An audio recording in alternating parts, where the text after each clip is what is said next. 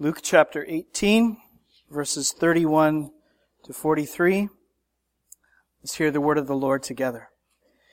And taking the 12, he said to them, "See, we are going up to Jerusalem, and everything that is written about the Son of Man by the prophets will be accomplished. For he will be delivered over to the Gentiles, and will be mocked, and shamefully treated, and spit upon. And after flogging him, they will kill him, and on the third day he will rise." But they understood none of these things. This saying was hidden from them, and they did not grasp what was said. As he drew near to Jericho, a blind man was sitting by the roadside begging. And hearing a crowd going by, he inquired what this meant. They told him, "Jesus of Nazareth is passing by." And he cried out, "Jesus, Son of David, have mercy on me." And those who were in front rebuked him, telling him to be silent. But he cried out all the more, "Son of David, have mercy on me." And Jesus stopped and commanded him to be brought to him. And when he came near, he asked him, "What do you want me to do for you?" He said, "Lord, let me recover my sight." And Jesus said to him, "Recover your sight. Your faith has made you well." And immediately he recovered his sight and followed him, glorifying God. And all the people, when they saw it, gave praise to God. Let's pray. Father, as we come into your presence in the preaching of your word, I pray, Father, that you would be pleased to work your truth into our hearts deeply by the power of your Holy Spirit. And I pray, Father, that we would all, every single one of us, come to Jesus. I pray that we would come knowing what we need from Him and finding in Him all we need. Father, may there be, please, no resistant heart. Whatever pride, whatever vain thing is in our hearts, whatever is distracting us, whatever would steal us away from you, Lord, I pray that you would break down the walls and do what you must to bring us back. Lord, help our unbelief, our pride, take it all away, and may we see truly the majesty and the glory of your Son, and come to Him full of faith and joy. We thank you for what you will do. Please do it for your name's sake, not ours. In Jesus we pray. Amen. Through the words and the works of Jesus, over these several paragraphs that make up chapter 18 verse 1 to 19 verse 10, the Lord is giving to you and to me a message. A two-part message, really, if you want to break it down. Number one is this: if you're going to come to Jesus, you must know your need. If you're going to come to Jesus, you must know your need. And we're all needy, and we share the same need in common. The second thing is this: knowing your need. Don't let it keep you from coming. So number one is, if you're going to come to Jesus, you must know your need. And number two, knowing your need, don't let it keep you from coming. Because we see a lot of this going on in these paragraphs here. We see a lot of teachings and in the form of parables and encounters with Jesus where you have a mix of people and a mix of responses. For example, first of all, if you're going to come to Jesus, you must know your need. But who walks away from Jesus over these paragraphs that we've covered and we're covering who don't get what they need? Who walks away not getting what they need? The self-righteous Pharisee, for one, of the parable of the Pharisee and the tax collector. The Pharisee who trusts in himself that he is righteous and treats others with contempt, prays this great prayer to God in the temple vicinity and goes away spiritually impoverished. The tax collector is the one who cries out, "God, be merciful to me, a sinner." And Jesus says that's the man who goes home justified rather than the other. Because the Pharisee doesn't know what he needs. Or consider, for example, the rich young ruler whose encounter with Jesus we studied last week. He comes to Jesus, we really don't know what for. It's a lot like the self-righteous Pharisee who just blathers on and on, speaking nothing in his prayer. There's this rich young man who goes away from Jesus sad, just as rich, but as spiritually impoverished as ever, because he doesn't know what he needs. Then there's that second part. So first, if you're going to come to Jesus, you must know your need. But second, knowing your need, don't let it keep you from coming. Well, who would do that? Who wouldn't come if they know their need? I can think of two kinds of people. People who think, on one hand, like this blind beggar, that maybe they don't have enough going for them. That they're not good enough. Or like the tax collector, on whom the Pharisee looks down, who basically says, thank God I'm not like this tax collector. He's saying he's not good enough for you, like me. And I know a lot of people who tend to think, I don't have enough going for me. I can't serve as well. I'm not as useful in the kingdom. There's also people who don't come because they're afraid they have too much against them. An example of that could be what we're going to see next week as we study the encounter of Jesus with Zacchaeus, the infamous tax collector who becomes the famous convert. The rich young ruler walks away spiritually impoverished but holding on to his worldly riches. But Zacchaeus, he's not afraid to make himself poor in order to gain Christ. But there's a man who could think, I have too much against me. How many don't come to Jesus because they think I have too much sin?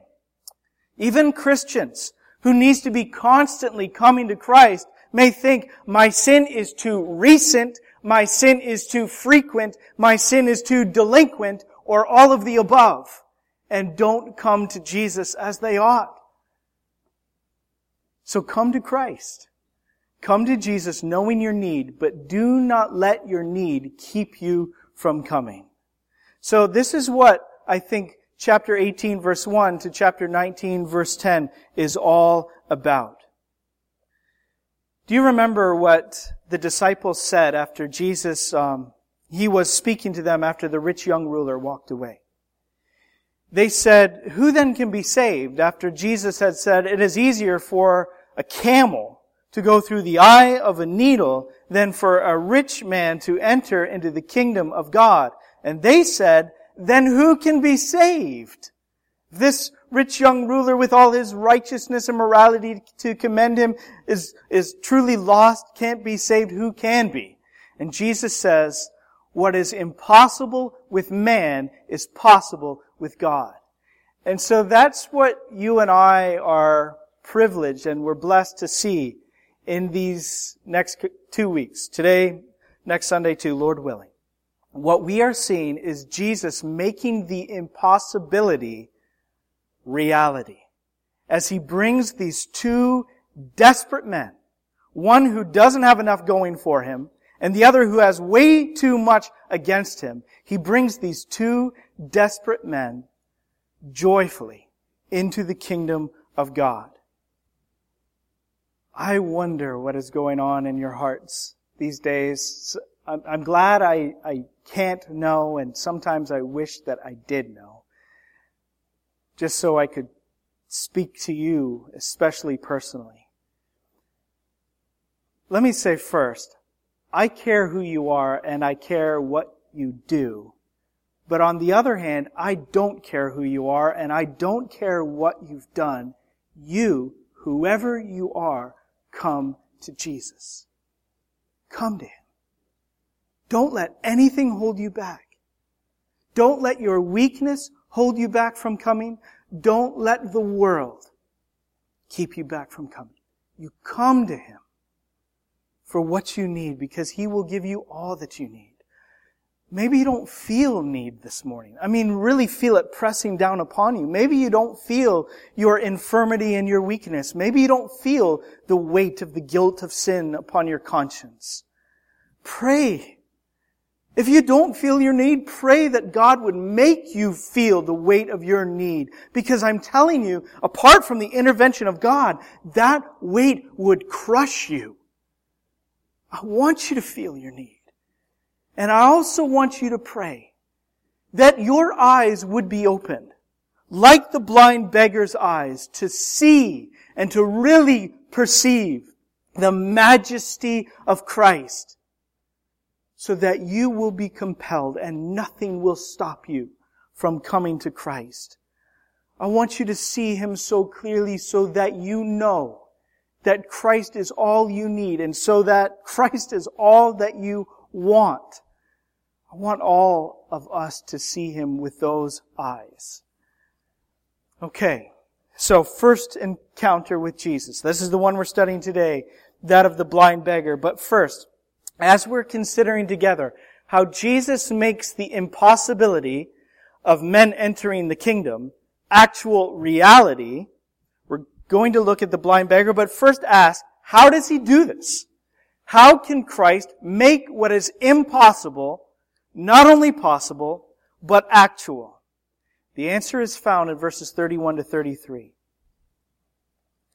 It says, and taking the 12, He said to them, see, we are going up to Jerusalem, and everything that is written about the Son of Man by the prophets will be accomplished.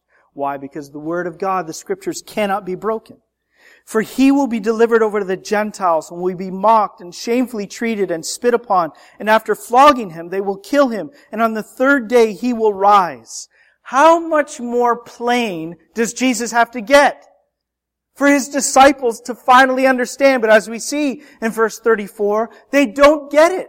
They don't grasp what He says. You know, this is actually the 6th time since Jesus has spoken of His impending rejection and suffering unto death. It started in chapter 9. Jesus announced that He would be rejected. And that was really a hinged chapter in Luke's narrative. Because you remember, up until then, He's in Galilee. He's in the north. It's just one display of His glory after another. And the people are wowed and the crowds flock to Him. And there are seeds of opposition along the way, but mostly I should say, He has all of this popular acclaim. I mean, they're ready right now to take Him and make Him king. And then Jesus says He's going to be rejected. And it says in verse 51 of chapter 9, it says, when the days drew near for Him to be taken up, He set His face to go to Jerusalem. And then follows this journey narrative. That's where what we've been doing now, focusing on. Jesus' face is set on Jerusalem, and along the way, He's making announcements. He's saying to His disciples, I'm going to be rejected, and I'm going to suffer, and I'm going to die. And they don't understand. It's weird, isn't it? I mean, it's not that they can't understand words. Like, are these guys this slow? He says He's going to be mocked, spit, shamed, flogged, killed. It's pretty clear. It's not that. It's not that they don't understand plain words and the plain meaning of those words. But something is not computing. Let me pause just before I move on to tell you what's not computing. Here in this announcement, Jesus is giving to us more detail about what His physical suffering will entail than any other announcement of His suffering and death that He has given. And when you look at these words and His prediction and what He will suffer, He who is beyond all of our praises, they will mock and they will shame. The one who has given them all of their life, they will spit on. He will be torn into, battered, bruised, lashed, cut, stripped, and hung and nailed up for the sinner. And the blood that He pours out will be for the ransom of all who believe. For this He had been set apart from the very beginning. This is what the prophets wrote about. This is what all of Scripture has forecast for us. This is what God promised from the beginning. It's written of Him in the last book that He is the Lamb slain from the foundation of the world. He is the descendant of Eve that God promised would come to crush the head of the serpent. This is what Scripture all is working toward, and then what all of Scripture afterward is explaining.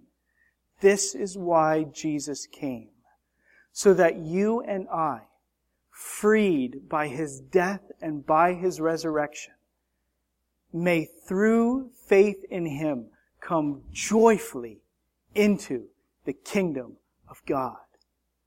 This is how Jesus Christ makes the impossible actual for all who believe, that we who are traitors to the kingdom may actually enter the kingdom as full-fledged heirs with Christ. This is what Jesus has done. This is what He's talking about. And the disciples, again, they don't understand. And so back to the whole failure to compute. Why? What is their real issue here? Let me tell you what it is. They have seen and they have understood the might of Jesus, haven't they? One display of glory after another.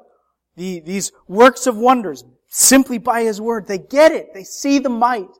But what they don't understand, on the other hand, is the meekness of Jesus Christ and the depth to which that meekness will descend. And what they can't get is how, in fact, the perfect might of Christ and the perfect meekness of Christ will meet, intersect, and come together perfectly at the cross. This is the ultimate display of who Christ is. So that at the cross, perfect might and perfect meekness meet to reveal His majesty. Do you get this? Do you understand this? And is this the thing? It must be the thing. So is it the thing that compels you to Jesus? The majesty of Christ, the one in whom might and meekness perfectly meet. You see, it's in meekness, utter meekness, that He hangs upon the cross. But it's by the cross that He ascends in might to the right hand of God and is exalted above all and given the name which is above every name. Do you remember John in Revelation at the beginning of the book when he is actually crying because no one has been found to open the scroll and to unseal, to break the 7 seals, which will bring about to completion the end of the age and judge the wicked and redeem the earth and save the people of God. And John is saying, who is worthy? No one is found. And he begins to cry. And then they say, look, it's the mighty Lion of the tribe of Judah. He has prevailed, and He is worthy, and they sing His praises because He can open the scroll and unseal it and bring about the end of all things. And so John looks. He looks for the Lion of the tribe of Judah. And who does he see? He sees a lamb standing as though it had been slain. That is our God. And that is His majesty, the mighty Lion of the tribe of Judah and the completely meek Lamb slain from the foundation of the world. Do you see it? Do you see, do you perceive with the eyes of your heart the majesty of Christ? If you don't see it, you can't be saved. You can't see it yourself. God must give you the eyes. By His Spirit, He must awaken you to perceive the eyes of faith, the glory of Christ that is irresistible to every single soul who will come to Him. Do you see? Let's look at this individual who does see it. He perceives in Jesus all that he needs. He sees the majesty of Christ like so few of his time really truly saw it. And the thing is about this individual that he is at the worst advantage because he is a blind beggar. Verse 35. As he drew near to Jericho, a blind man was sitting by the roadside, begging. And hearing a crowd going by, he inquired what this meant. They told him, Jesus of Nazareth is passing by. And he cried out, Jesus, Son of David, have mercy on me. I love this passage because here's this guy completely unaware.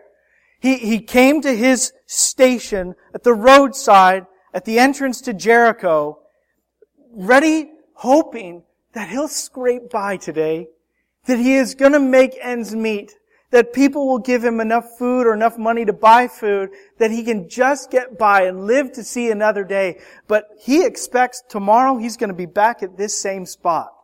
And then there's this commotion. Trampling feet.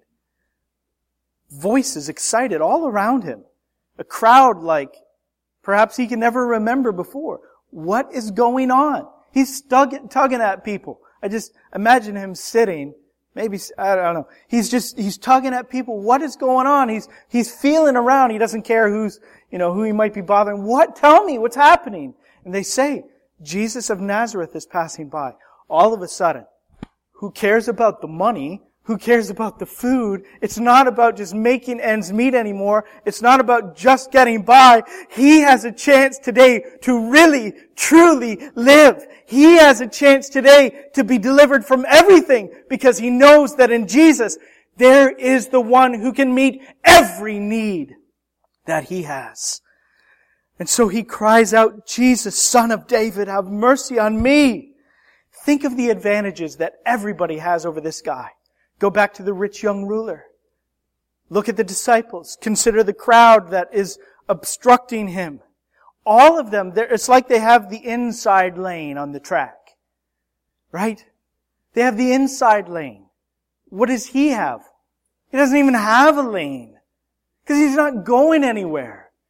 He's stuck in his beggar station because he can't see. All of these other people can see whatever they want. And they can go wherever they want. So if they want, they can follow Jesus right on down the road. But not him, because he can't see. But here's the thing. God has given to this man an incredible mercy. Because even though his physical eyes have been blind, God has given sight to his spiritual heart. And he can perceive in Jesus a majesty that will help even him. He can see the might of Jesus and the meekness of Jesus to have compassion even on him. And so you can see this in what he shouts. Immediately, everyone else is saying, Jesus of Nazareth. What does that mean? There's plenty of Jesuses in that day. And I suspect over time there has been more than one Jesus of Nazareth. But at this time, there's really only one, even if there were others. There could have been others. There could have been other Jesuses of Nazareth in that day. Jesus was a popular name. Nazareth is a backwater town, but anyway, could have been. But in the mind of the people, there's only one. Simply because of who he is and what he has done. Well, this man gets it. And he computes. And immediately he says, Jesus, Son of David. No one else in Luke's record talks this way. And I want you to understand this. This is why you need to know the whole arc of the Bible story. So that when you read these words, you can be like, that is so good. Just to see this man calling out to Jesus with this title. 1,000 years before, God had come in His grace to David of Judah, the great king of Israel. And God had made David a covenant promise. These words from 2 Samuel 7, verses 12 to 13. When your days are fulfilled, the Lord said, and you lie down with your fathers, I will raise up your offspring after you, who shall come from your body, and I will establish His kingdom. He shall build a house for my name, and I will establish the throne of His kingdom forever. Out of that covenant promise, which we call the Davidic covenant, there grew some of the grandest promises in all of the Old Testament prophecies. Here's a familiar one to you. Isaiah chapter 9, verse 7.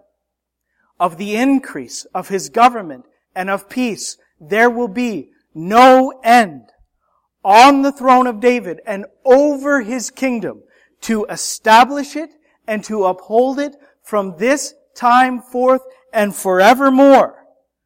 On whose throne? On the throne of David. There is coming one whose kingdom will be forever. It's an extension. It's an implication. It's the hope of the Davidic covenant, that there is a greater heir who's coming. So, over the years of exile, Jerusalem's destroyed. The Davidic dynasty is nearly wiped out. They're not on the throne at the time, but the promise keeps getting repeated. Jeremiah chapter 22, or 23 rather. Behold, the days are coming, declares the Lord, when I will raise up for David a righteous branch. Branch? Think family tree. Royal family tree. I will raise up for David a righteous branch, and he shall reign as king and deal wisely, and shall execute justice and righteousness in the land. Ezekiel 34. I will set up over them one shepherd, my servant David. And understand, of course, this is long after David has been laid to rest with his fathers. And it is several hundred years yet before Jesus has come. But it says, I will set up over them one shepherd, my servant David, and he shall feed them. He shall feed them and be their shepherd. 3 chapters later in Ezekiel, my servant David shall be king over them. So, the people of God, over the centuries, are waiting for the promised heir, whom they also call the Messiah, because He is God's anointed. They can't wait for Him to come. They're suffering until He comes. But it's the hope of these people. So as soon as this blind man hears Jesus of Nazareth, it computes with him. All of these people, I want you to get this.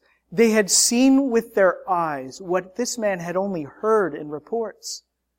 Displays of His glory, wonder-working power, miracles of mercy.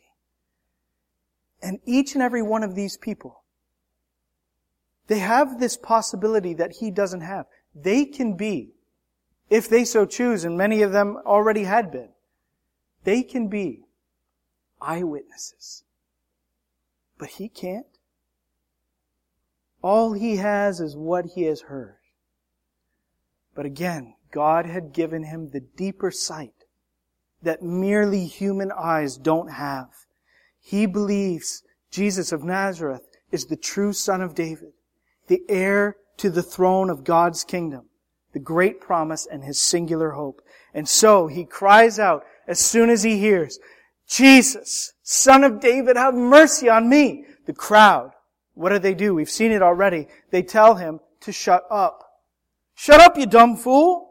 I don't know why. Maybe not all of them speak so rudely, but it feels that way from what it says. It says they rebuked him, telling him to be silent. Jesus has better things to do. Don't you know He's going to Jerusalem? Don't you know that there is a plan there to give Him the throne? He's going to raise up an army. He's going to deliver us from Rome. He's got bigger more important business. Or maybe they're just thinking beggars should be seen and not heard, or something along those lines. But they tell him to be quiet. So it says in verse 39, those who were in front rebuked him, telling him to be silent, but he cried out all the more, Son of David, have mercy on me. He had gone, this is what I believe, he had gone on long enough not being able to see Jesus, not being able to get where he was and follow him down the road and be an eyewitness to the majesty of Christ. That had gone on long enough. Keep silent? Let him pass me by? Not a chance. And so he cries out all the more. The man is going nuts.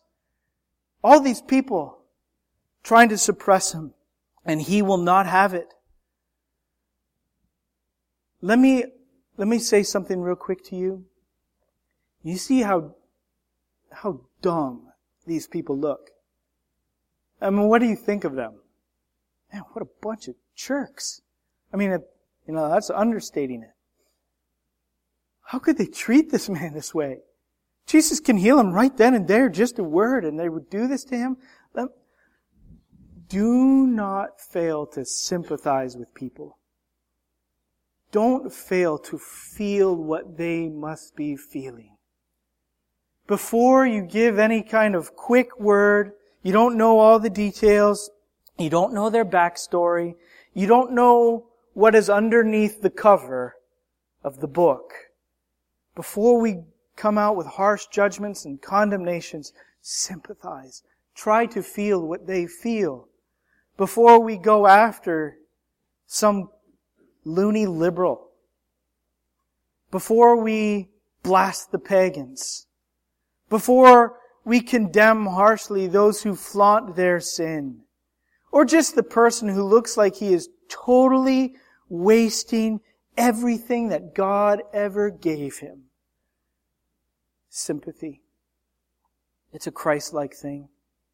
Who sympathizes with our weaknesses. Who had every single one of them, all of our temptations, and was the only one without sin. Sympathize. Or you might go down as, like these people, at least like a jerk and a fool. So he cries out all the more, Son of David, have mercy on me. And Jesus stopped and commanded him to be brought to him, verse 40. And when he came near, he asked him, what do you want me to do for you? Not that Jesus doesn't know. It's obvious. But he wants to hear the expression of his faith. Lord, Lord, let me recover my sight. And Jesus said to him, recover your sight. Your faith has made you well. And immediately he recovered his sight and followed him, glorifying God. And all the people, when they saw it, gave praise to God. Why does this man want to see? Because he wants to become an eyewitness to the revelation of God. For one thing, something that we all take for granted. He wants to be the eyewitness to God's revelation of His glory in creation. Don't be one of those people that loses, and it's so easy, the childlike wonder at what God has done in the world. John Calvin once wrote, there is not one blade of grass, there is no color in this world that is not intended to make us rejoice. Do you believe that? And do you feel within you that capacity when you just stop and consider? We're so busy, we need to do this more, to stop and consider. But when you do, if you do, does it turn to rejoicing? Awe and wonder at what God has done? I think a lot of you do. If I look at social media and see posts on flowers and things like that, our God is an awesome God. So I think that's one reason He wants to see. He wants to be an eyewitness to God's glory in creation. But not only for that revelation, but He wants to finally be able to fix His eyes on Jesus. As the eyes of His heart have already been fixed on Jesus, the Son of David, so He wants to be able to fix His eyes. Why does He want to see? Because He wants to be able to get up from that beggar station and be able to follow Jesus down the road. He wants to be a disciple of Christ. So the Lord said to him, your faith has made you well. He cried out to Jesus, and he would not be silenced. He was not going to let his weakness stop him.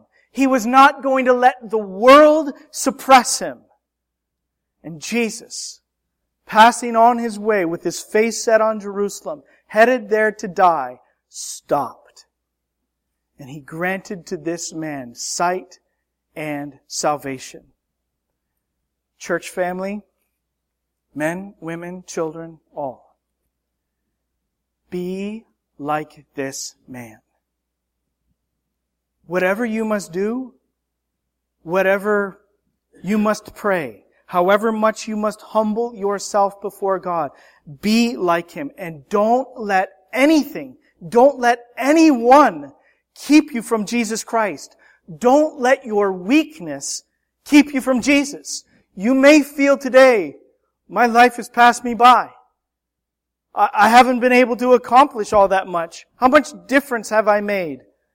I don't have a lot of ability. I don't have a lot of education or whatever. I don't have enough going for me.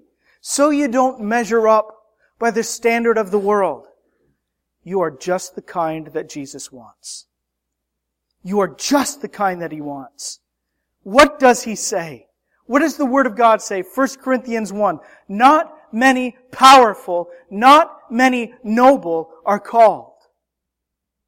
You feel the weakness, you feel the brokenness of your sin. I say it again. You are just the kind that He wants. Don't let your sin. How many of you have something that you wouldn't want to share? Succumbing to temptation just this past week. Don't let your sin keep you from coming to Jesus Christ. You are just the kind He wants. What does He say? I came not to call the righteous, but sinners to repentance. Bill Ezel and I went to war with this verse from 1 Timothy. This saying is true, trustworthy, that Christ Jesus came into the world to save sinners. Sinners. You do not let your sin, no matter how recent, no matter how frequent, no matter how delinquent you think it is, don't let it keep you from Jesus Christ. So know who you are, but don't let who you are keep you from Christ. Do you understand? Are you coming? Is your heart saying, I rise up and I come to Christ? When Satan tempts me to despair, tells me of the guilt within, upward I look and see Him there, who made an end of all my sin. Because the sinless Savior died, my sinful soul is counted free, for God the just is satisfied to look on Him and pardon me. Be this man. Don't let your weakness keep you from Christ. And don't let the world, second thing that we learn from his encounter, don't let the world keep you from Jesus. They may think, like that self-righteous Pharisee, you're not good enough for Him. You're not good enough for God. You don't have enough going for you. You have too much against you. You're not good enough. You're a tax collector. Don't let the world keep you from Jesus. Their judgment is a foolish judgment. But these days, I think more than saying you're not good enough for Him, they're going to say to you, this Jesus, He's not good enough for you. That's how it is. I thought you were better than that. I thought you were more progressive than that. I thought you were cooler than that. You're not moralistic and uptight. You're not a killjoy. I thought you were more intellectually sophisticated than all that. Don't let the world keep you from Him. Listen. Do you perceive in Him all that you need? Do you see in Christ endless glory and majesty, splendor and beauty? Don't you find in your heart that He is the irresistible God? Don't you believe that? And maybe you have doubts about your weakness, or maybe you have doubts that the world has fed you. But don't you doubt those doubts? Don't you feel like, yeah, but He calls me. He keeps calling me. He keeps saying that He came for sinners, and that's me. So why should I let my weakness keep me from Him?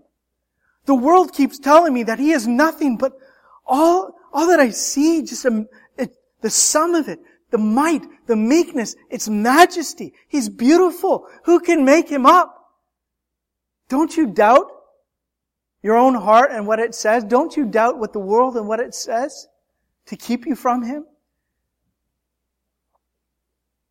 I say, don't shake those doubts. Give in to them and believe in the Lord Jesus Christ. And whatever you must do, come to Him. And there may be someone here saying, it sounds like you're preaching to the unconverted. I'm not. Preaching to the unconverted and the converted. Because all your life long, to the day that you die, and every day of the eternal age, you need Jesus. And you will be coming to Him. So come. Come. Be like this man. And I promise you, if you come, He will have no less compassion for you than He did for the beggar on the road that day. Let's pray. Thank You for Your word, our Father. Thank You for Your grace, and thank You for Your mercy to the blind beggar, and to the cheating tax collector, and to the prostitute, and to the self-righteous, to the Pharisee, to the hard-hearted. We're all of them. We're all of them, Father, and we need You. And You have given us, so we praise You. You have given us all that we need in Jesus, Your Son. Father, I pray that no one here would delay coming to Christ. No one would put it off. No one would say, when I am better, when I am good and ready. It's the most tragic mistake, an idea that we could have. So I pray that no one would succumb to it, and all would come to Christ. Again, we would belong to You completely, wholly. Give us Your grace and give us Your mercy today, just as You did from the very first, when You promised that there would come one who would lay down His life, put to death all His enemies, and save those who believe. We thank You and praise You in Christ's name. Amen.